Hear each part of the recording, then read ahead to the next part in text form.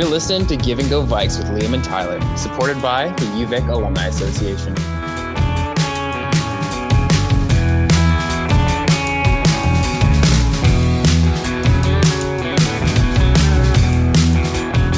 Good day, everyone. Welcome to the Give and Go Vikes podcast, the weekly show with two dudes that love sandwiches and attempt to bring you closer to the world of Vikes athletics. It's been a minute since we had some golfers on our podcast. This week, we welcome another brother-sister combo from the Vikes, Bryn and Bruce Tommy, coming all the way from Nova Scotia. Each of the Tommies dominated the Lynx for 5 years with the Vikes. Today, we sat down with them to discuss their path to the Vikes and talk some shop along the way. A couple new faces or new people that we haven't heard about before, but were requested pretty highly for this podcast. What did you think of our interview? Is two a trend? I don't think two is a trend because this was our second brother-sister combo from the golf team. So if we have another brother-sister combo from the golf team, if somehow we're able to dig one up going way back in the archives, then I think that becomes a trend. But like you said, these are two athletes that we've never even heard of before. Friend of the podcast, Melanie Murchison, recommended to us and blown away. I feel like we didn't even have to be present on this podcast. We could have thrown a topic up and just let them go at it, and we just had to back up and stay out of their way because they kind of took over, and it was great to hear. Yeah, it was wonderful. We could have definitely played the fly on the wall role there and really enjoyed ourselves. They seem to have some great stories, but also some great victories with the Vikes too. They were two successful golfers, hey? Yeah, we get into it on the podcast. Both are legendary in their own ways with the Vikes and just endless amounts of stories. I gave them a quick heads up because I was a little worried that they weren't too familiar with the podcast as some of our other guests have been, because we talk to a lot of current athletes and they're probably a little bit more closely on Instagram than maybe these two are. And just to give them a heads up, hey, we do this thing where we talk about your playing days and any fun stories from the road trips. And it was like bang, bang, bang. Good story to get that thing going. And that was a lot of fun. I think it's also important to mention that this episode comes out at a pretty cool time because we're just about to approach the 24th annual UVic Golf Classic. Things are looking a little bit different this year. We'll be doing it over a week-long span where you can submit your own scorecard. But it sounds like those two were really appreciative of the funds that come out of that event. Yeah, just working with the Vikes Championship Breakfast, which is another fundraiser on its own for the whole program. I hear from a lot of alumni athletes and they say they don't really appreciate how much all these little fundraising initiatives mean at the time. And then once they graduate the program and take a step back, it's like, okay, wow, there's really no way I could have done this with all this help. So hopefully we get a great turnout for the Vikes Classic coming up in early October. We got a week to fill it out, a week to play 18. Liam, you going to play? You know what? I would love to. My 100 scorecard, I don't think is going to crack any top 10s anytime soon, though. It's not about the prizes, Liam. It's about helping out the Vikes. And it's an excuse to tell Clint, I can't work on Wednesday. I'm golfing for the Vikes Classic. And what's he going to do? Get mad at you? You better not. Yeah. Better not. Well, I say we kick it right to the episode. Anything else you want to hint before we get into it? No, I don't want to give anything away. I'm tired of giving away hints. The listeners need to listen front to back on this episode because I'm telling you, this is a great one. Wonderful. I love the heat that came behind that. So everybody enjoy this episode with the Tommies.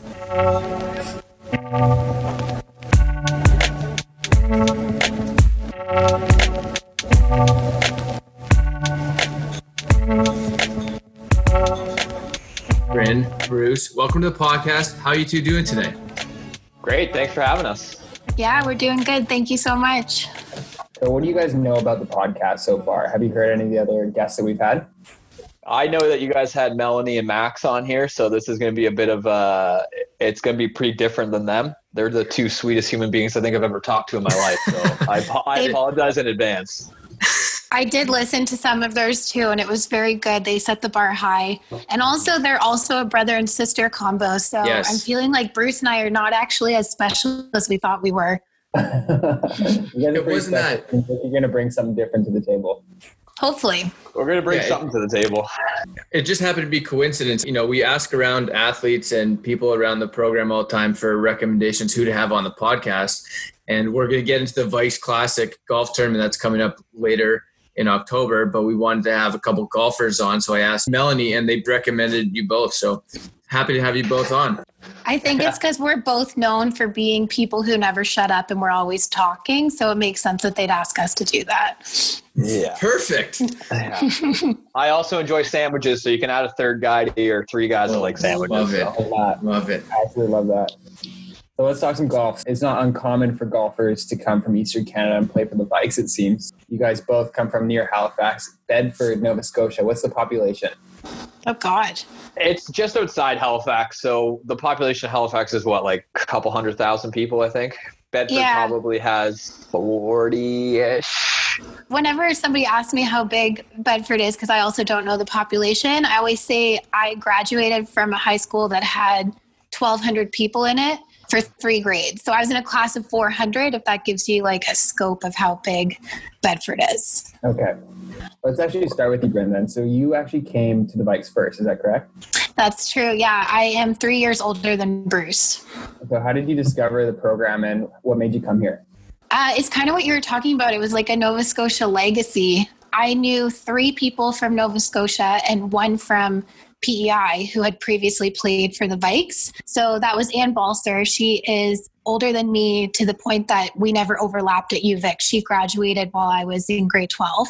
And then there were 2 guys, Sam and James Holland, also brothers. So I guess a lot of siblings come out of Nova Scotia and go to UVic to play golf. They are twins, a couple years older than me. So they were on the team when I got there, and I got a lot of my information from them. And then a girl from PEI, her name was Michaela Meisner. She played with me for a few years, and her and I met each other when we were teenagers playing against each other in the Maritimes. So what did you find the biggest differences between East Coast golf and West Coast golf being? Playing all year, definitely. I remember the first year. It's the trees, for sure.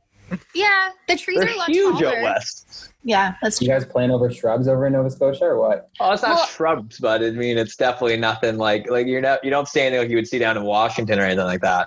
Yeah. Well, Bruce is also in the trees a lot more often than I am, which is why it came to mind so quickly. That is true.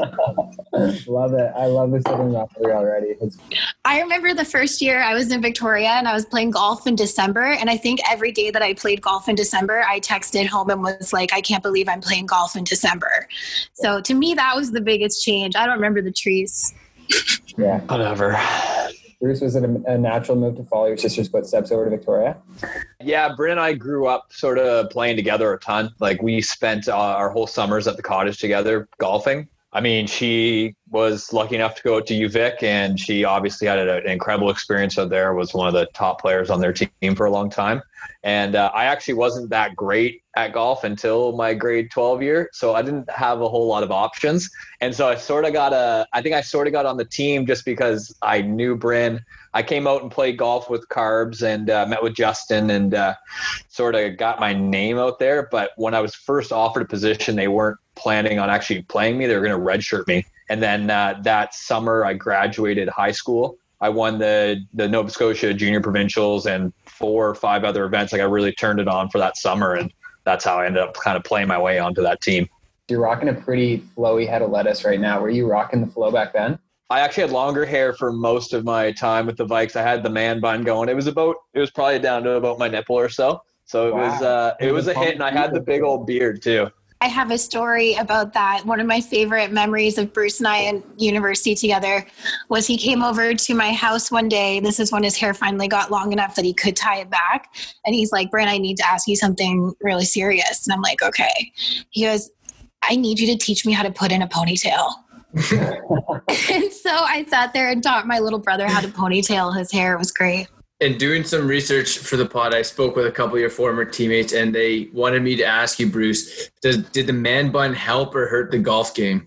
I wouldn't say it necessarily helped the golf game. It definitely helped the style on the golf course a little bit. I definitely had a little more head at me while I was playing, but for it might have had a little bit of power here and there. I might have made a few extra putts, but for the most part, I stored a lot of my energy in my beard, and that's where a lot of my game came from. Oh, interesting. It was the intimidation factor. Exactly. Mm-hmm. Yeah, that's always great. So it sounds like you guys were golfing together a lot growing up. Who got into the sport first?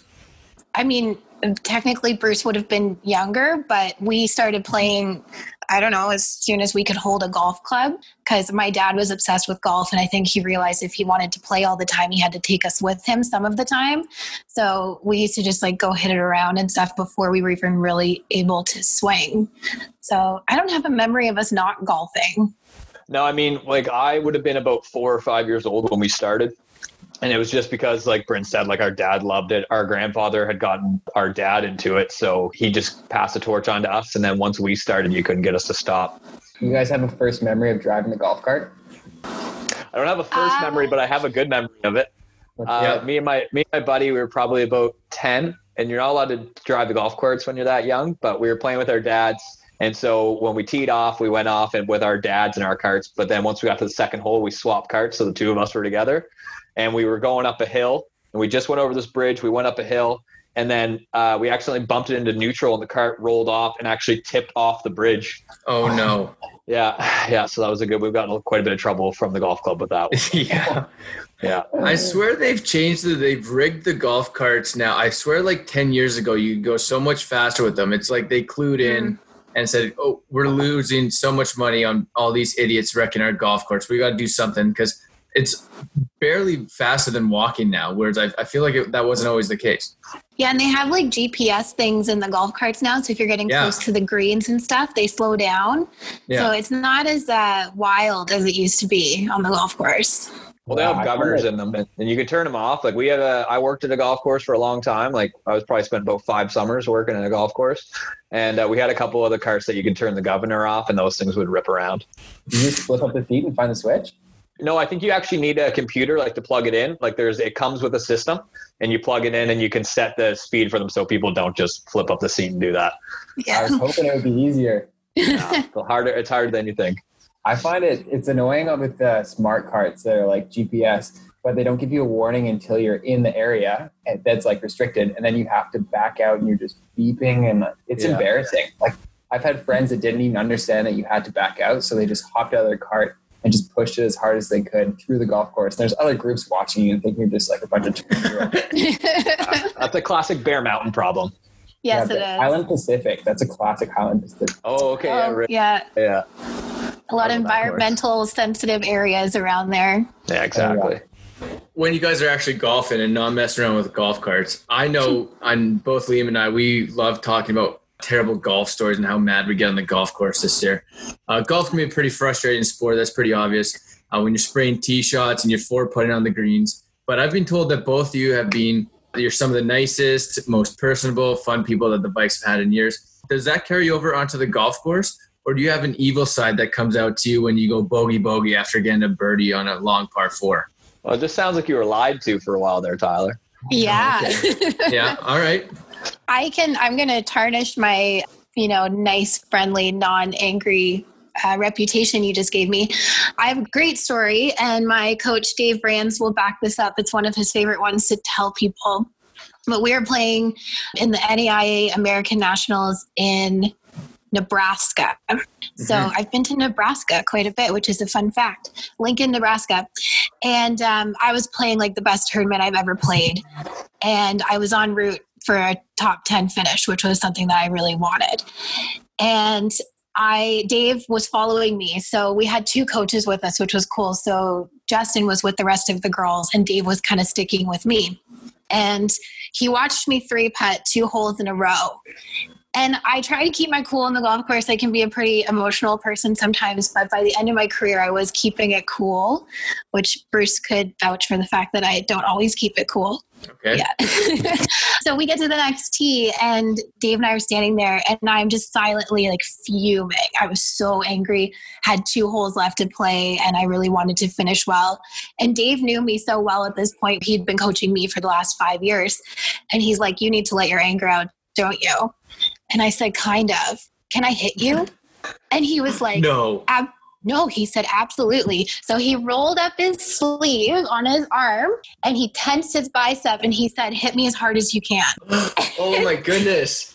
So I actually don't remember if my playing partners watched this happen, but I like wound up and punched Dave square in his tensed muscle, and he didn't even flinch. He didn't acknowledge it at all. It wasn't until like 2 days later that he rolled up his sleeve and showed me this giant welt on his arm. Wow. And that's how good of a coach he was, that he let me hit him to let out my frustration. And I will add that I went on to birdie that next hole. Wonderful. So, did you get that top 10 finish? I ended up in the top 15. I was 11th, which was the best I'd ever done. So I was pretty happy about that. You gotta say top 12 finish. Don't go to 15. Well, I was shooting for the top 10, but then top 15 had like a recognition. So that's why I went there. I don't know who the sports information director was back then. I'm guessing it was Ali Bagan. I hope somehow she found that and put that in the, you know how we always do like the weekend wrap-up story. That didn't come out? That wasn't a quote from the weekend? No. Oh, I don't think we ever told Ali about that. I don't think we told anyone. Now that I think about it, I could probably get in trouble for hitting a coach. I don't know. I just hope Liam's not going to make me take that out of the podcast. Because statute of limitations at this point. I mean, that would have been 7 years ago, right? Like, it's true. Yeah, I'm so far gone. They can't touch me now. No. So Bruce, you're a bit of a bomber on the fairways, hey? Yeah, I hit the ball a good distance, I guess. Has that always been part of your game, or do you have to learn that when you came to the Vikes? No, I definitely didn't learn it from the Vikes. I grew up playing with most of the juniors I played with were a bit older than I was, so I was always kind of playing catch up, and so I think that I kind of credit my distance to playing with guys when I was like 10 who were 16. And so I kind of tried to always keep up with them. And I just kind of carried that through. And it's fun hitting it far for sure, but it definitely leads to a lot of trouble every once in a while. But when I'm dialed in, like it's nice for sure. If you take and a practice Bruce knowing a lot about trees. Oh yeah, you hit the trees quite a bit. Right? A little bit, yeah. I mean, every once in a while. Are you a practice swing on the tee box with your driver, or are you just a grip it and rip it? No, I'll take one practice swing. Yeah, I'm not. My routine is pretty quick. I've always been a really fast player. I like playing like first group in the morning and getting it done in 2.5 hours. So my routine, even on the greens, has always been fairly quick. But I still, take a little like half swing, I find, and then I walk up to it.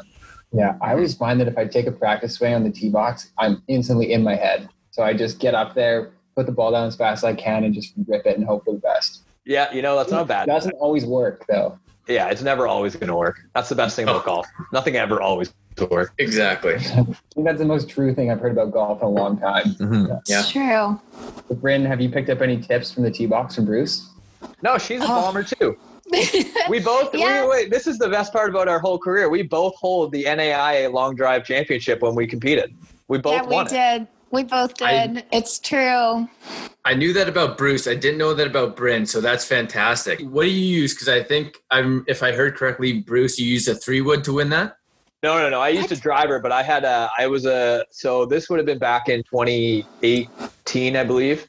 And I was using the Titleist 915. So it was 4 or 5 years old at that point. And so I think people were a little shook that I beat them with that, but whatever. So I would like to clarify, I did not win the NAIA Long Drive contest. I came in second. I thought you won. Oh. No, because the winner, the prize was a golf bag. And I remember Justin saying, Brent, if you won, like, we're going to have to fly your golf bag home. Oh, so you held back? No. This was when we weren't sure if how I had done, because they announced it at the opening ceremonies dinner, and they had the prizes up there, and the winner got a golf bag. And I came in second, and I got like a scorecard holding book, and I used that for so long afterwards. I was way happier to come second. But people don't talk about that so much with me because Bruce hits it like 100 yards past me. I got the golf bag. Yes, and you got the golf bag. Yeah, and it was a pain in to bring home, I'll tell you that much. That's what I'm saying. So who is the winner there? Yeah, I don't fair know. Enough. Yeah. So how far are you guys bombing it? How far do you guys rip it? Like my longest drive I've ever hit would be upwards of the 400-yard mark, but like on an average day, I mean, I'll average over 300 for sure. But I'm like, I don't know. It's hard to say like on average how far I'm hitting it because I don't have people tracking my stats all the time. But I hit it over 300 yards most of the time. You don't have the Pro Tracer with you on the weekend. I didn't bring my GC quad with me when I go and play my casual rounds. What about you, Bryn? Oh, same. 400 yards for sure. Yeah. No. So everybody laughs because there's no way that could be. I honestly, I don't remember. Like one time I was in a long drive contest and I remember I won that one, but I was a junior and someone wrote the distance on my ball and it said 290. So I think on good. Average, I was probably hitting it more like 260, 270. And then if I really ripped one, I could get it there. I don't remember ever recording hitting it to a 300 yards. I don't think I can. Bruce would probably know better than I do. She was probably sitting at like a 260, 265 carry sort of thing. And then it would roll out a little bit. That sounds right. Yeah. I actually probably knew Bryn's yardages better than she did back when we were playing competitively. It's true. Like with Bruce and I ever played together, he would tell me what to hit. I always wanted to use him as a caddy, but it was annoying because he was busy playing too. He knew my game better than I did. So, yeah. I think 260. I think you got me beat. What about you, Liam? I'm around, 250, 260 probably. I mean, like my driving is so inconsistent that I'm just happy to get a clean shot. Okay, so Bryn, now I spoke with Vikes head coach Justin Clues, and now I'm borrowing a kind of a phrase to use, but using a different phrase at the same time. And he essentially put you on the Mount Rushmore for the greatest women golfers in Vikes history. When you hear something like that from a head coach, what does that mean to you? Oh, that's so sweet. Wow. You know, it's been really cool since you guys asked us to do this podcast. I started reflecting back on my career at UVic because, not to age myself too much, but I graduated 5 years ago and I was pulling up pictures that were from 7-8 years ago. So this is stuff that's not really on the forefront of my mind anymore. So it's really cool to hear Justin say that. And I think now that I've been removed from it a little bit longer, I can look back and actually see what I did accomplish. And I'm very proud of it. Justin it's so interesting. He's just the nicest person ever.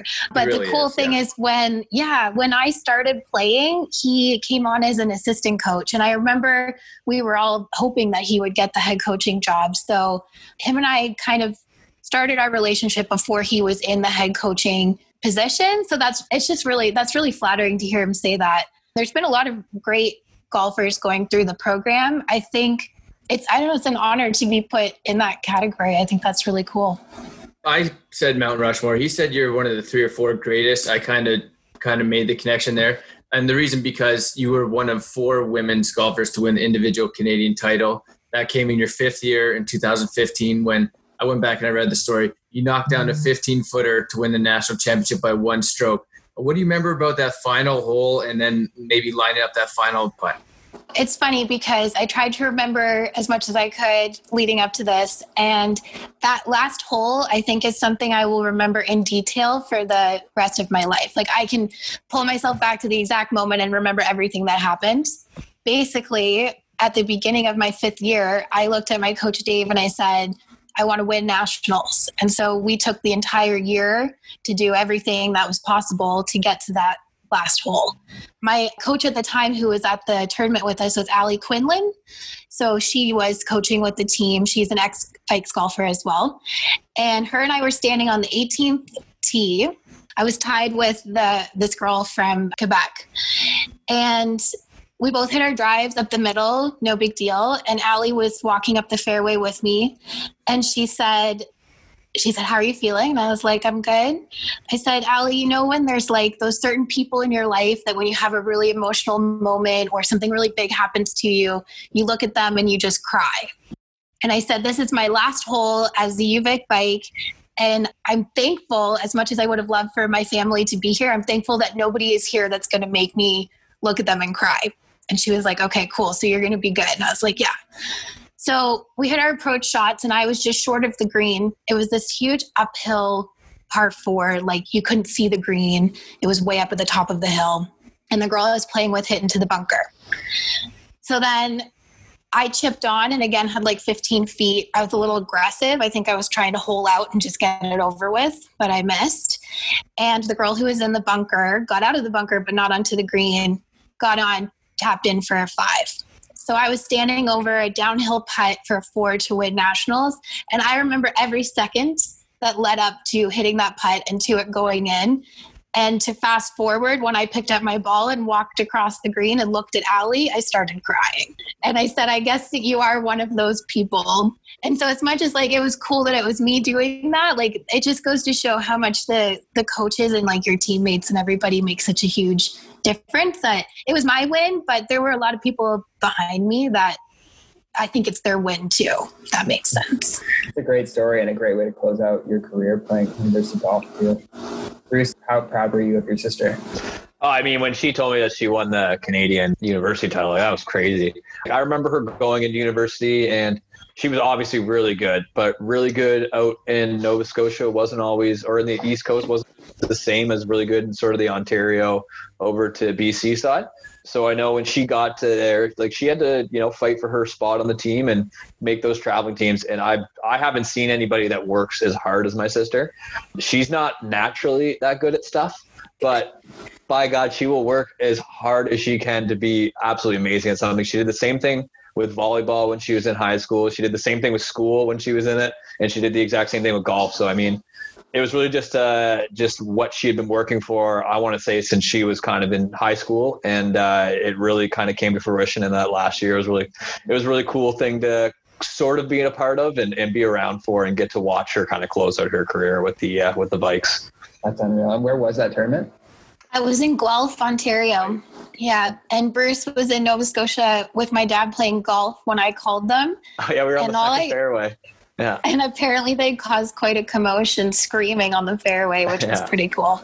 Yeah, that was cool. Nice. And any other accomplishments with the Vikes that you're proud of, or even just over your golf game in general? Yeah, I would say, again, I'm still very, very proud of the fact that I made the University Worlds or the Canadian Worlds team 3 times in my 5 years. So that was amazing experience for me. I hadn't done a lot of traveling prior to going to university, and through golf, I actually ended up competing for Canada in the Czech Republic, Switzerland, and Korea. Oh, wow. So, cool. Yeah, still some of like the highlights of my life were doing those trips. It's incredible. When we were in Korea, it was a full FISU games where the other 2 in Europe were golf only. So I had a bunch of also like other UVic bike athletes that were there with me, and we had an athletes village, and it was like a stage I had never played on before. And that all became possible because I stayed in Canada and played for a Canadian university. So I'm pretty proud of getting to do that. I've heard that Korea as a country is so cool to go visit as well. We were in a city called Gwangju, which had millions of people, but not by far not one of their biggest cities. And it was gorgeous. It was huge and very, very hot. And the golf course was very difficult. It was like climbing a mountain every day in 40-degree heat. And I think we averaged like a 5.5-hour round at least. So it was quite grueling, but still a really cool experience.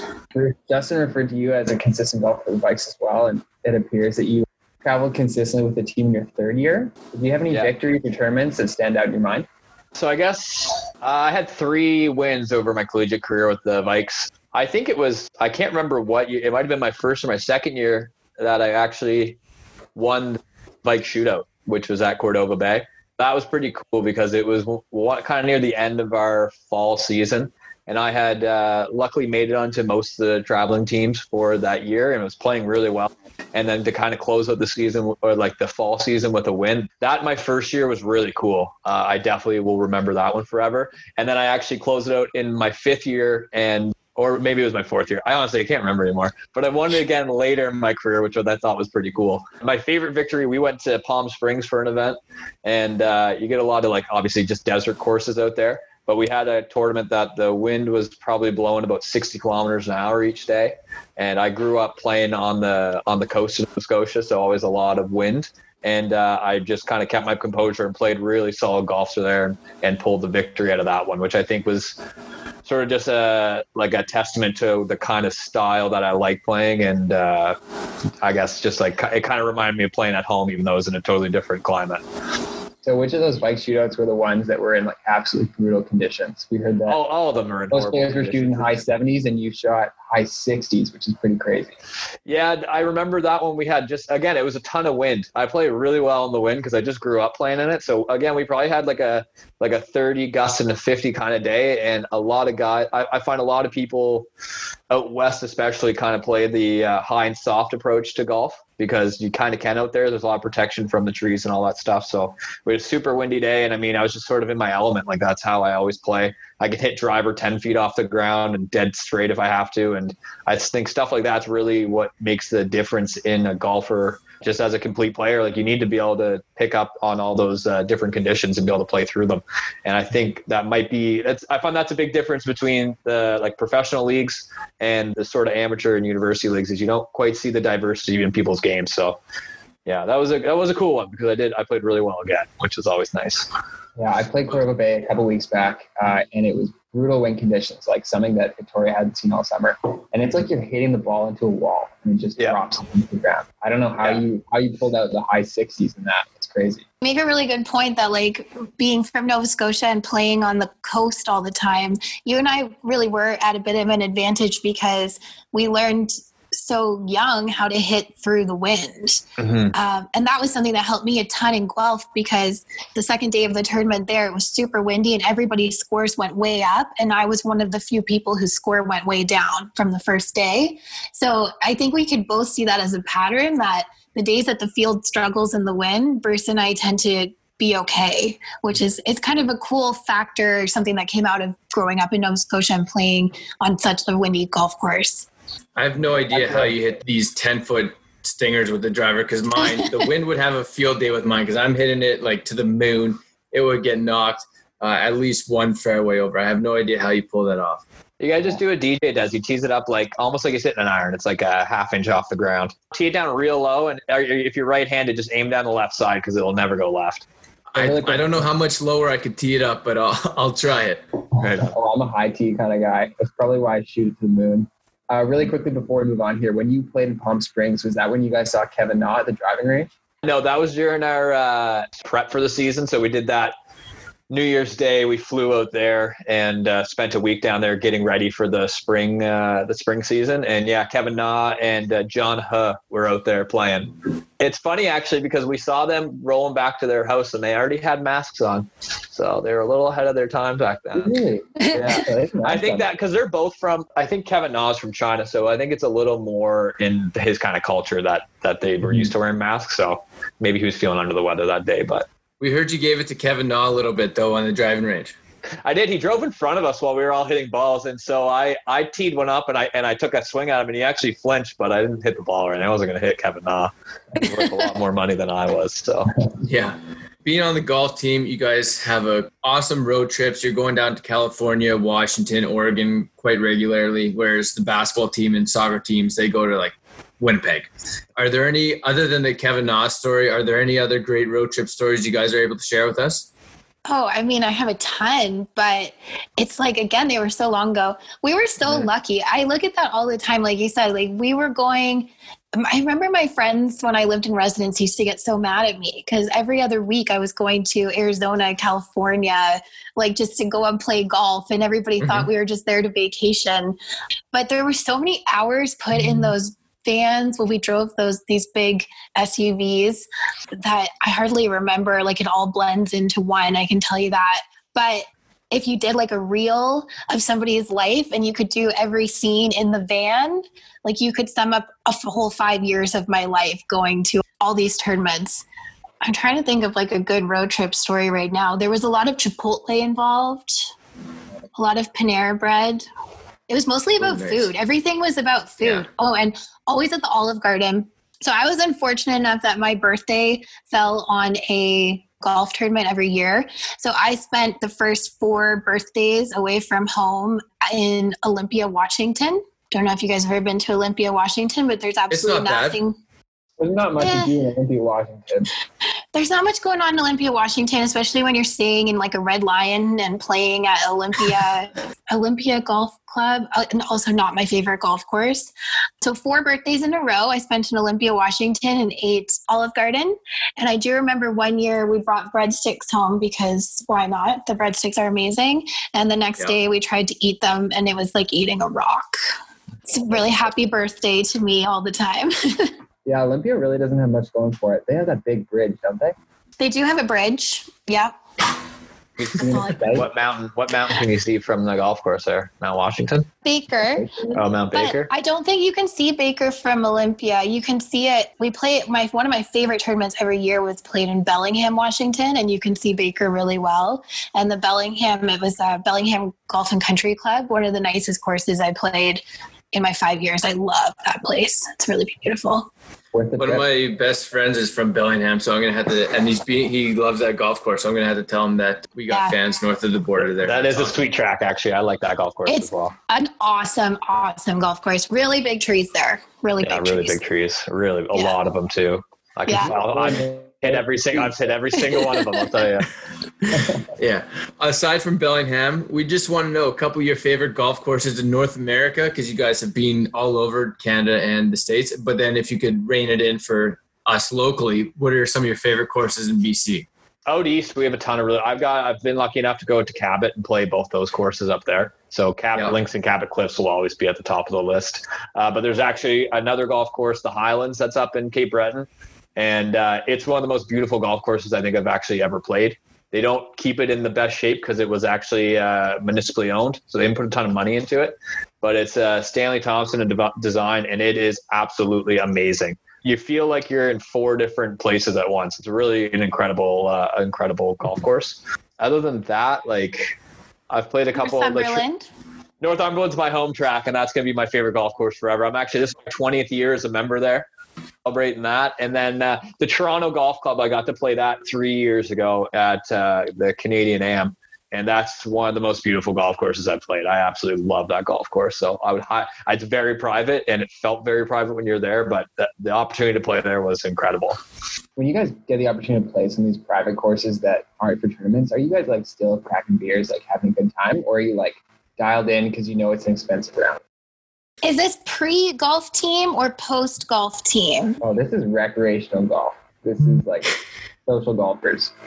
I haven't played many privates. I haven't played a whole lot of really beautiful golf courses recreationally. I think most of the really nice golf courses I've played have been competitively. So I would say, as a representative of UVic, you're at these private clubs, so we weren't cracking beers on the golf course. Yeah. You weren't cracking beers at the golf course. No. I play a lot of casual golf now, and I will say I like to have a beverage or two on the golf course. It just, it's a bit of golf's kind of like a little mini vacation now for me. I don't know. I feel like golf gets a bad rap because you're able to have a beer while you play. It's a normal. I'm sorry, we get to have fun, I know. People have to stop hating on it. It's just a cool part of the thing. Hey, you're outside getting fresh air and exercise. You should be allowed to drink too. That's fine. Absolutely. Golf and slow pitch. Yeah, exactly. That's pretty much it. Yeah, we don't get the same opportunity. I don't get the same opportunity now to play as much golf and at as many places as I did when I was on the UVic team. UVic is so unique in that somehow the entire golf community has agreed to be behind the team. So I used to have a standing Wednesday round at Gorge Vale, and we used to play weekends at Bear Mountain. And we had 1 year when we hosted the Canadian Nationals at Cordova Bay, I think we played 18 holes there every Tuesday, and we were allowed to go to the Ridge every Friday. So we had such a unique opportunity to play all these amazing golf courses for no money at all. And we always wore our gear so people knew who we were. But it actually was cool to see how much the golf courses liked having us there. I think they wanted us there as much as we wanted to be there. So that's such a cool experience. I don't think there's a lot of universities out there that have such free range at so many golf courses in the area. So it's pretty cool. Yeah, what are some of your other favorite courses? Well, I used to work at Victoria Golf Club, and I would say in the summertime, in the evenings, that is my favorite place in the world to be. It's so beautiful there, and I loved working there. So that's one of my favorites. Honestly, for nostalgic reasons. Cordova Bay is one of my favorite golf courses. We played my first ever Canadian Nationals there and the Vikes shootout every year. And I just have such fond memories of being there. Plus, I love the golf course itself is awesome. It's very playable. It's fun. It's pretty. I love that spot. And one of the coolest golf courses I ever played was when we went to Switzerland for the Canadian University Games. And we played on this golf course that was actually on the top of a mountain. So we were driving through this valley and then we drove up the side of the mountain, and it actually shared some of the terrain from the ski runs, and you stayed in the ski village. So we would be putting. Yeah. So we'd be putting on one green and looking across at like a neighboring mountain in Switzerland. And I think that was the coolest golf course I ever played. And they actually play the Omega European Masters there, or they've played it there before. So I've seen it on TV too, and it looks very cool. Wow, that's cool. So the U.S. Open starts today. Both Liam and I have been keeping an eye on it. We will. You guys interrupted the last hour, by the way. I'm not totally impressed by that. Yeah, I know. I was gonna. Well, we can update you, but I was going to say that you mentioned Cabot as one of your favorite golf courses. I've seen Bob Weeks talk about it probably like 35 times today on the commercial, so it looks like a great spot. We're just curious, how much golf do you guys watch, and is there anyone you're keeping an eye on this weekend? Brendan, why don't you answer this one? That's funny. So I will fully confess that I do not have cable. So I only look at the scores every now and then, and I actually have not watched a minute of it yet. I know that makes me a terrible golfer, but I'm a Sunday golf watcher. Fair enough. That's allowed. Yeah. Bruce will know more than me. Yeah, I'm in a different boat there. I definitely keep up on golf. I like watching it. I like watching, I found, they've been streaming it on the US Open website all day. So my work day wasn't super productive today, but yeah, I watch a ton of golf. An early pick. Who do you think is going to take this? Felt JT had a good chance coming in, but he's in the lead. So it's a little rude to say that right now. It doesn't seem like it's right, but I do love JT. He's not one of my favorite players, but man, his short game's so good, and he's such a good ball striker that around a golf course like this, like obviously he's going to succeed. And then I think Xander has a pretty good shot. That guy's always been playing well for the last like 3-4 years, pretty much since he won the Tour Championship a couple of years ago. He's pretty much always in contention. And I liked Morikawa, but I'm kind of starting to see his age as well. And so I'm a little bit, I think he won the PGA, so you obviously have to say he's an amazing golfer, but I think he might be getting a little ahead of himself sometimes. So I think he'll have a okay finish here, but I don't think he's going to contend really. If Joffrey or Justin Thomas pulls it off, we heard it here first from you. Yeah, I'll take that for sure. I think I have them both of them in the pool right now, so I'll take that. What about Rory Sabatini? I'm pulling for him for no other reason than he's a Slovak. He started out well, but he bogeyed the last two to finish off at -1 on day one. He does this a lot, though. He shows up for some random rounds and some big tournaments. I mean, he's been playing for so long now. I'm wondering if just like once you're that deep into it, you probably just know how to play a little bit better under circumstances like the U.S. Open and all your majors. So he does this every once in a while. He's always around. It's almost like how Charlie Hoffman is almost guaranteed to lead the Masters after the first day. He's just one of those guys who's always there most of the time. Yeah. Did see that Rory is currently in the top 10. I love Rory. I think he's the best golfer that's on the PGA Tour, but I don't think he has the head for it, unfortunately. I love Rory. Yeah. I think he's a way better golfer than everybody. I think he has the total game. He has everything going for him, but I just don't think he can put it all together at once. And that's what makes me mad, because when he does put it together, it is phenomenal to watch. Yeah. And fun fact, he just had a baby. Dave mentioned that like 100 times on the broadcast. Welcome to the present, Bryn. Yeah, well, I'm just throwing it out. I'm not making fun of you. I'm not making fun of you, Brent. Yeah, that's fine. But it was like after every time he had a good hole, it's like, wow. And this is Rory's first major, being a new dad. It's like, okay, we get it. I wonder if he's going to dedicate this shot to Poppy. It's like, we saw it so much with, I'm not sure how much basketball you guys watch, but Fred VanVleet had a kid midway through the Raptors run last year, and every time he hit a three, it's like, oh, he's shooting so much better since he had a kid. So that's just what we do in sports now, is if someone's playing well after they have a kid, it's because they're a dad and they just have this whole new perspective on life. Like, that's the secret to success, I guess. So I think it's probably because they've become a dad in the middle of a very important sports moment. So they are not with the kid and they're sleeping full nights, maybe. Do you think Rory's staying up all night with Poppy before he has to go tee off? Probably not. He did say he changed the first couple diapers, so I'm not gonna say anything against him. The first couple. Yeah. Poppy literally means dad in Spanish, so that's a bit strange. But it is a weird name. I'm not a huge fan of that. Last golf question about your guys' game, then we're going to get into some more stuff about the PGA Tour. Bruce, we heard you're attempting to get into the Canadian Tour qualifying school. Is that true? And can you tell us what that is about?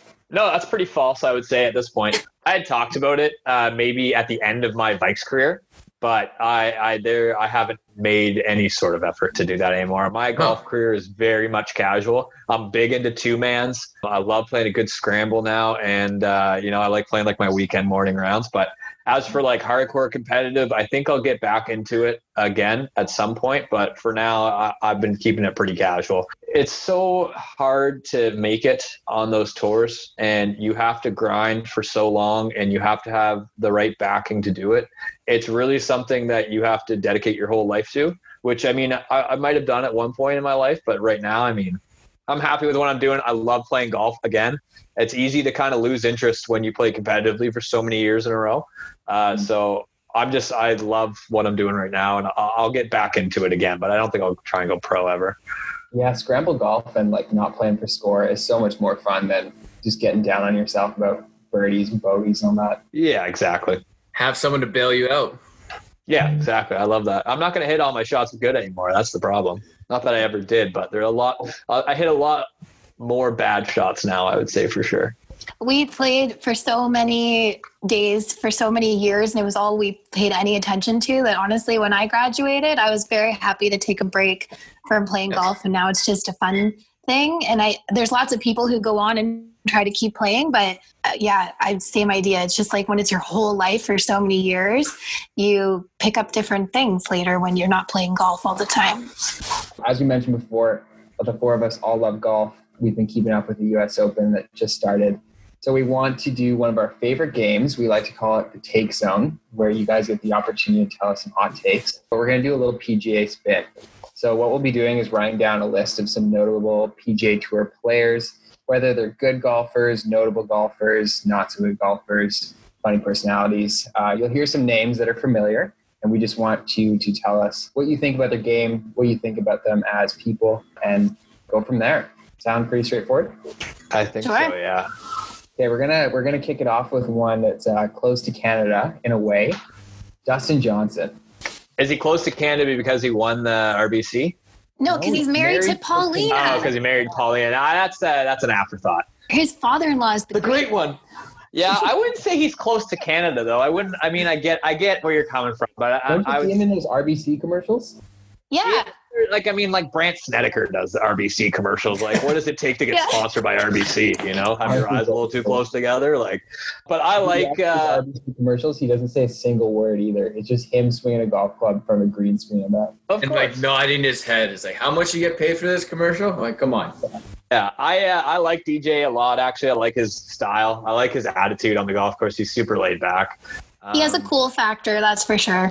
Yeah, they call him the gunslinger. I heard one person call him that, maybe.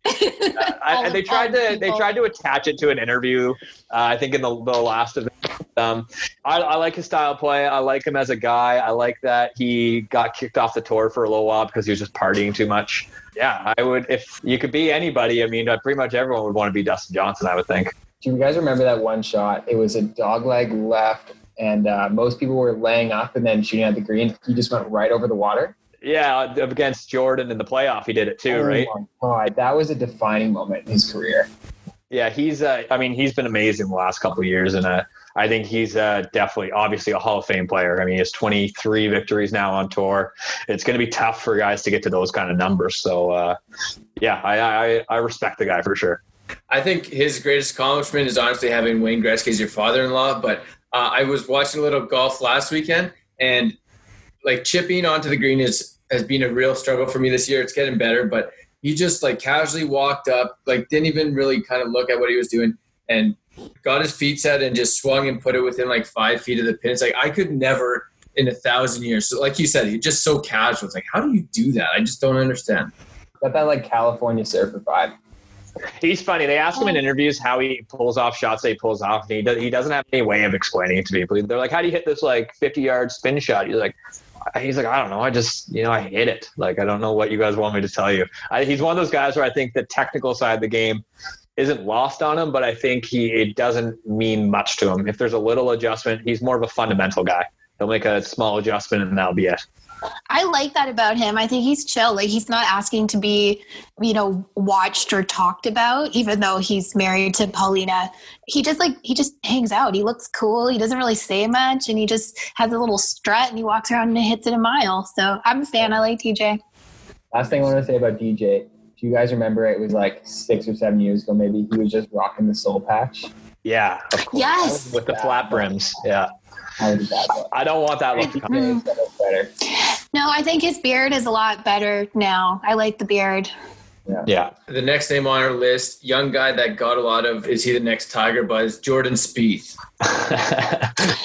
What roller coaster is that guy riding these days? Yeah. Unbelievable. I always feel for Jordan Spieth because he did so well at the beginning and everybody was like, Jordan Spieth is the man and everyone loved him. And then he had like a string of bad play where he wasn't on the top anymore. This was like a long time ago. I actually don't know how he's doing now. This is like the last 5 years of his career. But that's what I mean. It was not a long time ago. But I think he's like a perfect example of how difficult golf is for competitive players because you start doing well and then you get all of this expectation and it doesn't become about your game anymore. It becomes like you're only given value if you continue to win. And it's so easy to crack under that. And I think Jordan just like has sort of lost his mojo. He's taken this. He's the epitome of what Graham Dillette's going through right now. Graham Dillette had to take a mental break from golf, and I think we might see the same thing from Jordan one of these days. I feel like everyone should want to take a mental break from golf every now and then. I don't know. I'm going to make a comparison here to another Canadian icon that Tyler's a fan of. I feel like he's like the Justin Bieber of golf. Super huge popular guy, was doing his thing, and then you kind of realize he's a bit of a head case, and it's just like got some stuff he's got to figure out. I wish he was more like Justin Bieber. I wish he would drive his Ferrari down the like Sunset going 100 miles an hour. Like I think he needs to do something. He needs to get excited about something and let loose a little bit. He should go hang out with Bieber. I think that would really help his golf game, honestly. It probably would. He should hang out with Dustin a little more, I think. Do you guys remember when he had that trip with, I think it was Justin Thomas, Ricky, and another younger guy from the tour, and they all played in like shorts and no shirts after the tour was over that year? He needs more of that. He needs the spring break 2017 in his life again. That's what it was. That's what he did. Yeah. More than the winning, when I think of Jordan Spieth, I just think of the double dunk he did in the Masters. I think it was like 2016, where he was in first and that shot him down to like fourth or fifth, and he just never recovered from that. But when I think of Jordan Spieth, that's what comes to mind. I sort of picture him when he throws tantrums every now and then, and you can just picture his tantrums. Yeah, and it's very frustrating to watch because it's just so sad to see. He needs a caddy that's also like his therapist to get him through it. You shouldn't be playing professional golf if you're still working on that sort of stuff. No, I think Growler's the perfect guy. He's a grade 4 teacher. He knows how to handle guys that are immature, so I think he's doing all right with Growler there. Okay, next guy on the list. This guy is known for not really liking golf all that much, but being really good at it. Brooks Koepka. Yeah, Brooksy. Oh, Brooks. He's injured, though. What's going on with him? I wonder about that guy sometimes. I mean, obviously, an incredible golfer. Like that when he was going on the tear of winning the U.S. Open and the PGA back-to-back, those 2 years were just wild to watch. But I don't know if he has it all the time. I think he's not interested. I think he's like the anti-Jordan Spieth, where Jordan Spieth is thinking too much and there's too many thoughts, where Brooks doesn't have enough thoughts. Jordan has the body of a 12-year-old and Brooks looks like an actual man. There you go. I think that maybe his lack of, thinking actually works to his advantage because he's very it's just very clear in there. I like Brooks. I feel for him though, but at the same time, I don't feel for him that much because I know he doesn't care that much. No. How do you feel for a guy that has 4 major championships under his belt? Well, I mean, I don't feel for him. PGA Championship the other weekend. he was like in contention on the last day. And then after a few like bad holes, they just didn't even show him on the cameras anymore. The poor guy got no airtime, and you knew he was just struggling through it. But he still put together a decent round. He shot like 3 or 4 over that round. Yeah. Nothing that'll win you at a major. No, I like him though. He's a great player, fun to watch. That stretch coming down. It might have been the U.S. Open before Gary Woodland won. I think it was the second one that he won. He was just so clutch coming down the stretch. Like he hits a lot of amazing golf shots when it really matters. So that's pretty cool to see. And it really, I think he plays it off like it doesn't rattle him. I think he's just good at handling pressure. He's fun to watch. I think having all these different personalities on tour is what keeps it interesting. It's like watching reality TV. Absolutely. Mm-hmm. Yeah. Someone that's grabbing a bunch of headlines these days seems to always be in the news. Bryson DeChambeau. Oh, the hat. Yeah, that's what I think of instantly. The hat is brutal. He looks like the Michelin Man now. He put on whatever it was, like 60 pounds in quarantine, like bulking up, as he says. I don't like him. He's on like 7 or 8 protein shakes a day. Ew. Yeah, he's just consuming. He's consuming calories, and then the problem is that Bryson DeChambeau's not a golfer; he's a character, and so they played his character every time they talk about him, and they always, look how smart and he knows physics and stuff. But so they just try and throw him ridiculous questions in the post-round interviews, and he tries to give them ridiculous answers. It's more of a ploy for the audience than it is for golfers. I can't imagine a lot of guys on tour like playing with him. He calls the rules official in every single round. He did it today, actually, when they were on like 13 or something like that. And it's annoying. Doesn't he play all of his irons at the same length? Yeah, he has all of his irons at 6-iron length. He has a custom made and weighted putter. He's got a driver shaft in his putter, and he only hits driver on this golf course right now because he just wants to show that he can hit it really far. And I mean, it's obviously working for him. He's sitting at a couple under after today. So I'm mad that he's really good because he's a bit of a gimmick. Yeah, I agree with that. I also read that after this tournament, he's going to experiment with a 48-inch shaft on his driver, which is like the longest possible shaft possible. Yeah, listen, we don't. I don't care what Bryson's going to experiment with. Shut up, Bryson. That's how I feel. I'm tired of hearing that he's calling himself like a scientist when all he's doing is like tweaking his golf clubs, and then kind of what you were talking to earlier, Bruce. I hate that every time he like hits a monster shot, the commentator's like, oh, wow, he's really going for it. He's got his foot on the accelerator. It's like, show me all the other golfers today that are laying up on their like par 4. It's like, he's the only one going for the green today. Like, that's not what I'm seeing. Oh, and if he's such a monster, why isn't he number 1 in driving distance? I was just going to say, isn't the guy leading driving distance not even that big of a guy? Yeah, who is it? Cameron Champ, probably? Yeah, I think it is. That guy swings at like 125 consistently. Like, get out of here, Bryson. Go for a run. Go for a run. Stop taking so much creatine, man. You don't need it all. You're just getting your own way. He looks like he's wearing a wet diaper all the time. Yeah, the poor guy is. We'll talk about another guy that could probably use a run, John Daly. I mean, yeah, John he was diagnosed with cancer, wasn't he? Yeah, I just saw a headline today saying he was diagnosed with. He needs to go for a run now. Yeah. He to go for a run though, but John Daly. Oh my God, I didn't know that. He was oh wow. Yeah, I saw a headline today that said he was diagnosed with bladder cancer. Poor guy. I mean, he doesn't exactly take the best care of his body, but you don't want that cancer. So yeah. It's kind of sad because he was always marketed as the guy who's not taking care of his body, where they show him like sitting in his golf cart, drinking a beer, smoking, whatever. And now the headline is that he's sick. And I wonder what the PGA is going to do with that, because they always showed him as being this really unhealthy guy. But to his credit, there's a good story about him and Tiger. John was sitting at the bar in the clubhouse, obviously, and Tiger walked by and he says, "Tiger, come have a beer with us." And Tiger's like, "No, I got to go hit some balls." Tiger goes out, practices for an hour or whatever, comes back. John says, "Hey man, come have a beer with us." And he says, "No man, I got to go practice some putting." Goes out and practices putting, comes back an hour later and John says to Tiger, "Man, you got to just relax, come have a beer with us." And Tiger looked at him and said, "John, if I was as good as you were, I would have a beer with you." So I think to John's credit, he is probably naturally one of the best golfers that does exist, but he didn't have that attitude. There's still videos that pop up of him like hitting these ridiculous golf shots with no shoes, guys lying on the ground, and they've got like teas in their mouth and he's just driving off of them. Oh yeah. I think he has fun, which, I mean, you can't really knock him for that. Absolutely. He's got 2 majors under his belt, I think. Yeah. US and a PGA. I think when I think if they're going to do a Happy Gilmore 2, there's got to be a part in there for John Daly. Yeah. Oh yeah. I mean, you'd have to feature him. I can't imagine he's the new Chubbs, maybe. Yeah. You can't follow up Happy Gilmore with another. You don't think so? Like Happy and the media relations girl, they get married, they have a kid. Now Happy's kid wants to start golfing again, but he's still like a lunatic. You don't think there's a story out there in them? That's a one-off, man. You don't fix things that aren't broken. Yeah. I agree. I do hate seagulls for the most part, so that's great. Now, what do you guys think of Matthew Wolff's swing?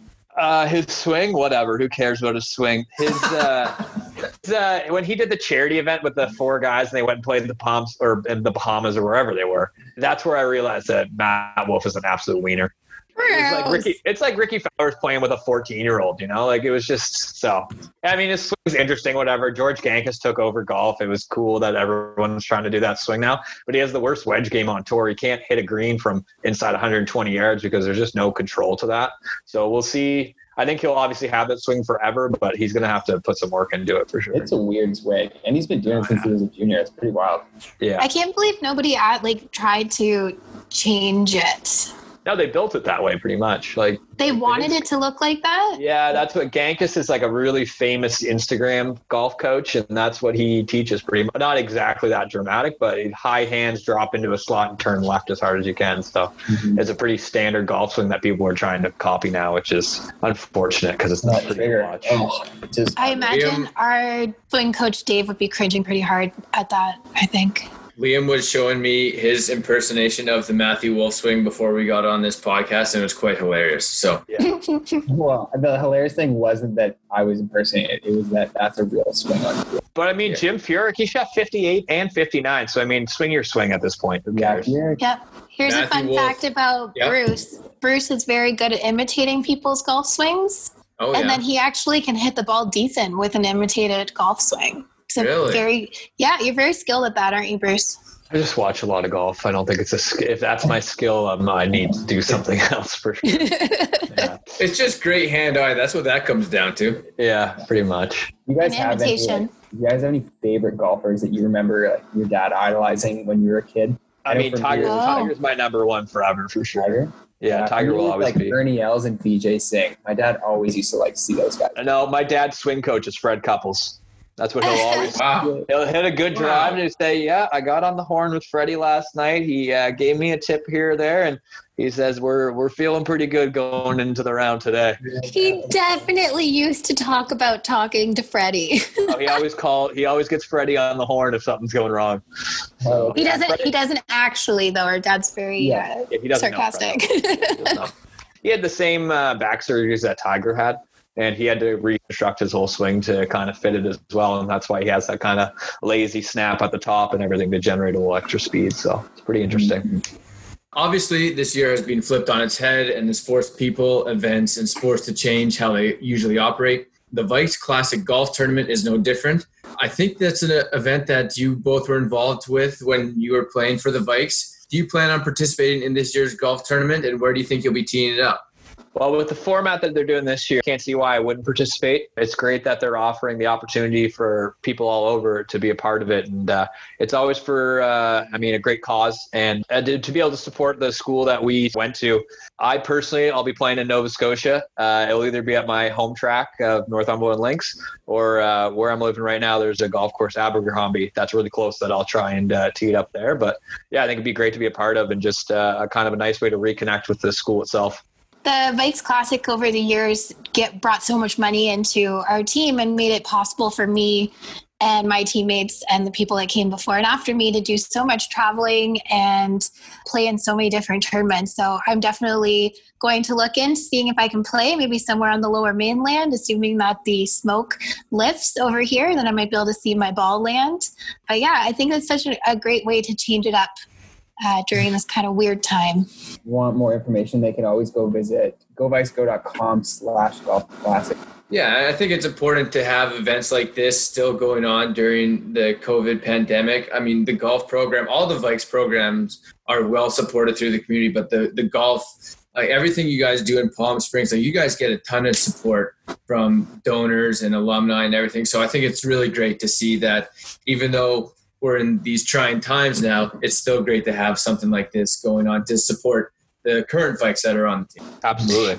Yeah, as past players, it's really cool to look back and see how much the community actually did help us achieve all of our accomplishments and have all the experiences that we did. So we're really thankful for them, and hopefully Bruce and I can contribute to the future of the golf team. So before we send you guys off here, I want to ask each of you one last question, reflecting on all the rounds of golf that you've played, whether it was with the Vikes, without Vikes, social golf, competitive golf. Who is your dream foursome of people that you've played with in the past, that if you had one more round of golf that you would ever play, who would you like to play it with? Oh, I'm going to get super sentimental, I think, on that one. Oh, yeah. I think I would keep it classic, and it would be Bruce, my dad, Brian, and my grandfather, who has since passed away, and he was like the inspiration to our golf.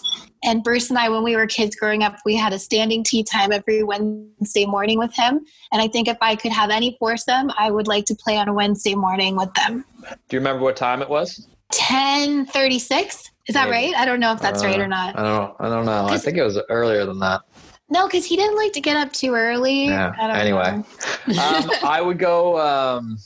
I'm lucky. I get to pretty much play with the foursome that I like playing with. My dad I play with my dad once or twice on the weekend, so he's always in my group. My one of my best buddies, Riley, who I actually met while working at Northumberland and ended up working for actually a year once I was done school. So him and I play every weekend together. My other buddy who lives across the street from my childhood home, Mike Dinan, he'd be the other guy that I'd want to play with. They are super relaxed. They like to have a couple beers. We like to have fun. Everyone is always in a good mood, and it's always a ton of laughs. So I think that'd definitely be my foursome all the time. That's awesome, guys. Thank you for sharing that. I think it's important that golf gets highlighted as such a social game and a great way to meet people and connect with some of your best friends and best people in your lives. Absolutely. Well, that was a lot of fun. Thank you both for coming on the podcast and reliving some of the glory days with the Vikes. We wish you both the best. And if you're ever in Victoria looking for two partners to fill out a foursome and shoot 100 with, you know who to call. All right? Right on. Appreciate it.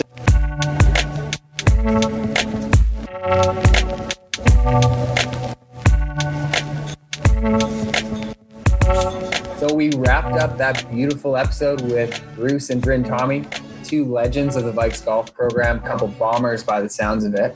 Tyler, what's the best part of your golf game?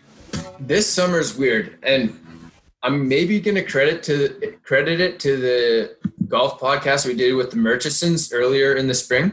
But this was the most golf I've ever played in the summer. I'm usually not a golfer, but this summer, I guess I'm getting into a little bit more. And the best part of my game, it really depends on the day. The start of the summer, I could drive it. I knew where I was going out of the tee box, but I would take 2 or 3 whacks with the wedge to get on the green, and then 2 or 3 putts. Like I was easily over 115 and just hating it. But now the putter is dialed in. I can knock down the 10 or 15 footer like Bryn once famously did. But the driver has left me. I have no clue where it's going out of the tee box. So I need some consistency. What about yourself? My best part of my golf game is probably my lingo on the putting green. I love to be that guy that gives a compliment when a guy misses a putt. Some good things. Good weight, nice line, good read. I love that. I love to encourage the fellow golfers on the course. So I'd honestly say that's the best part of my game. If we're talking swings, I like to hit a nice 5-iron mid fairway. That's probably my most comfortable golf shot. I'm pretty consistent with the 5-iron, I'd say. Yeah, irons are definitely my safest club to pull out of my bag. It doesn't really matter any kind of iron, really. 9, 8, 7, 6, 5, 4. They all work for me somehow. it's the stuff at the start and the end that I need to dial in. But maybe, I don't know, the craziest story we've heard on this podcast, when Bryn told that story about her coach Dave saying, wind up and take out some frustration on me. Have we heard a crazier story than that on the podcast that we've been allowed to publish? The only other one that was kind of close is Bruce hammering the golf cart and flipping it by the sounds of it at 10 years old. That's pretty funny too. Yeah. I can't imagine being another coach in that tournament and looking over and seeing Dave roll up his sleeves and say, give me your best shot. Like, that's phenomenal. That is great coaching because you got a birdie on the next hole. That's knowing your athlete. Hey, it's reading when your athlete is frustrated and finding ways that you can adapt your coaching style to help them. Let's put it that way. We also talked about favorite golf courses, and they've played some incredible spots all over the world, it sounds. I know you refuse. It's like you got an ankle bracelet on. You refuse to leave the island. But what are some of your favorite golf courses? The only course that I played outside of Vancouver Island is, I think it's called Tsawwassen Springs, just a short ferry ride away, and it was actually really nice. But favorite courses I played in Victoria, I played Victoria Golf Course, or Victoria Golf Club, the one that Bryn said she worked at, and it's incredible. Unfortunately, sun went down a little bit early. I didn't get to finish my round, but I've also played Cordova Bay. Cordova Bay is a beautiful course where they play the bike shootout every year. Mm-hmm. When I went out to take this job with the Vikes just over a year ago, I didn't bring the golf clubs. I just brought basically 2 suitcases of clothes and the mountain bike. I'm thinking eventually when I come back to Victoria, I'm thinking about bringing the clubs. I'm just into it. I got the golfer's itch now. I think we might have to go tee a couple up. You know what? Shout out to former golf phenom who used to play for the Vikes, now alum, Shelby, who works in our facility. Yeah. He's a vendor at Gorge, and from what he's told me, he likes to just saddle up his electric bike, throw the clubs on his back, and just goes for a nice pedal down the course. I feel like you that's pretty good. Too. Yeah, if you got the electric bike, that's one way of pulling it off. I don't think I can handle that on my Rocky Mountain Thunderbolt. Just too much going everywhere. But if I got a little motor on there, I think that's the only way to pull that off. We should definitely play around though when you bring those clubs. Of course. You ever play any winter golf? Never. No, it's a different ball game. Like I played in February in Victoria, and you are hitting if you hit the fairway, your ball is probably going like an inch deep. It's pretty brutal. Really? I've never seen grass in Canada in December, January, February until this past year when I was living out on the island. Well, we'll have to get you out to one of the courses and change that pretty soon. Sure. Well, Tyler, another great episode in the books. What can our listeners do to pump our tires a little bit? Pump our tires. I saw we had another 5-star review come in. Appreciate it. Love to see that. So if you're liking what you're hearing, give us a review, give us a rating, subscribe, tell your friends, tell your parents, tell your grandparents. We're loving the content we're pumping out. I mean, this is part of our job, but I think we're having just too much fun having with some of these guests we've had on lately. So let us know. And of course, please recommend future guests for the podcast. We want to hear from you guys. Well, that does it. Another episode of Give and Go Vikes in the book. We'll catch you guys next Monday.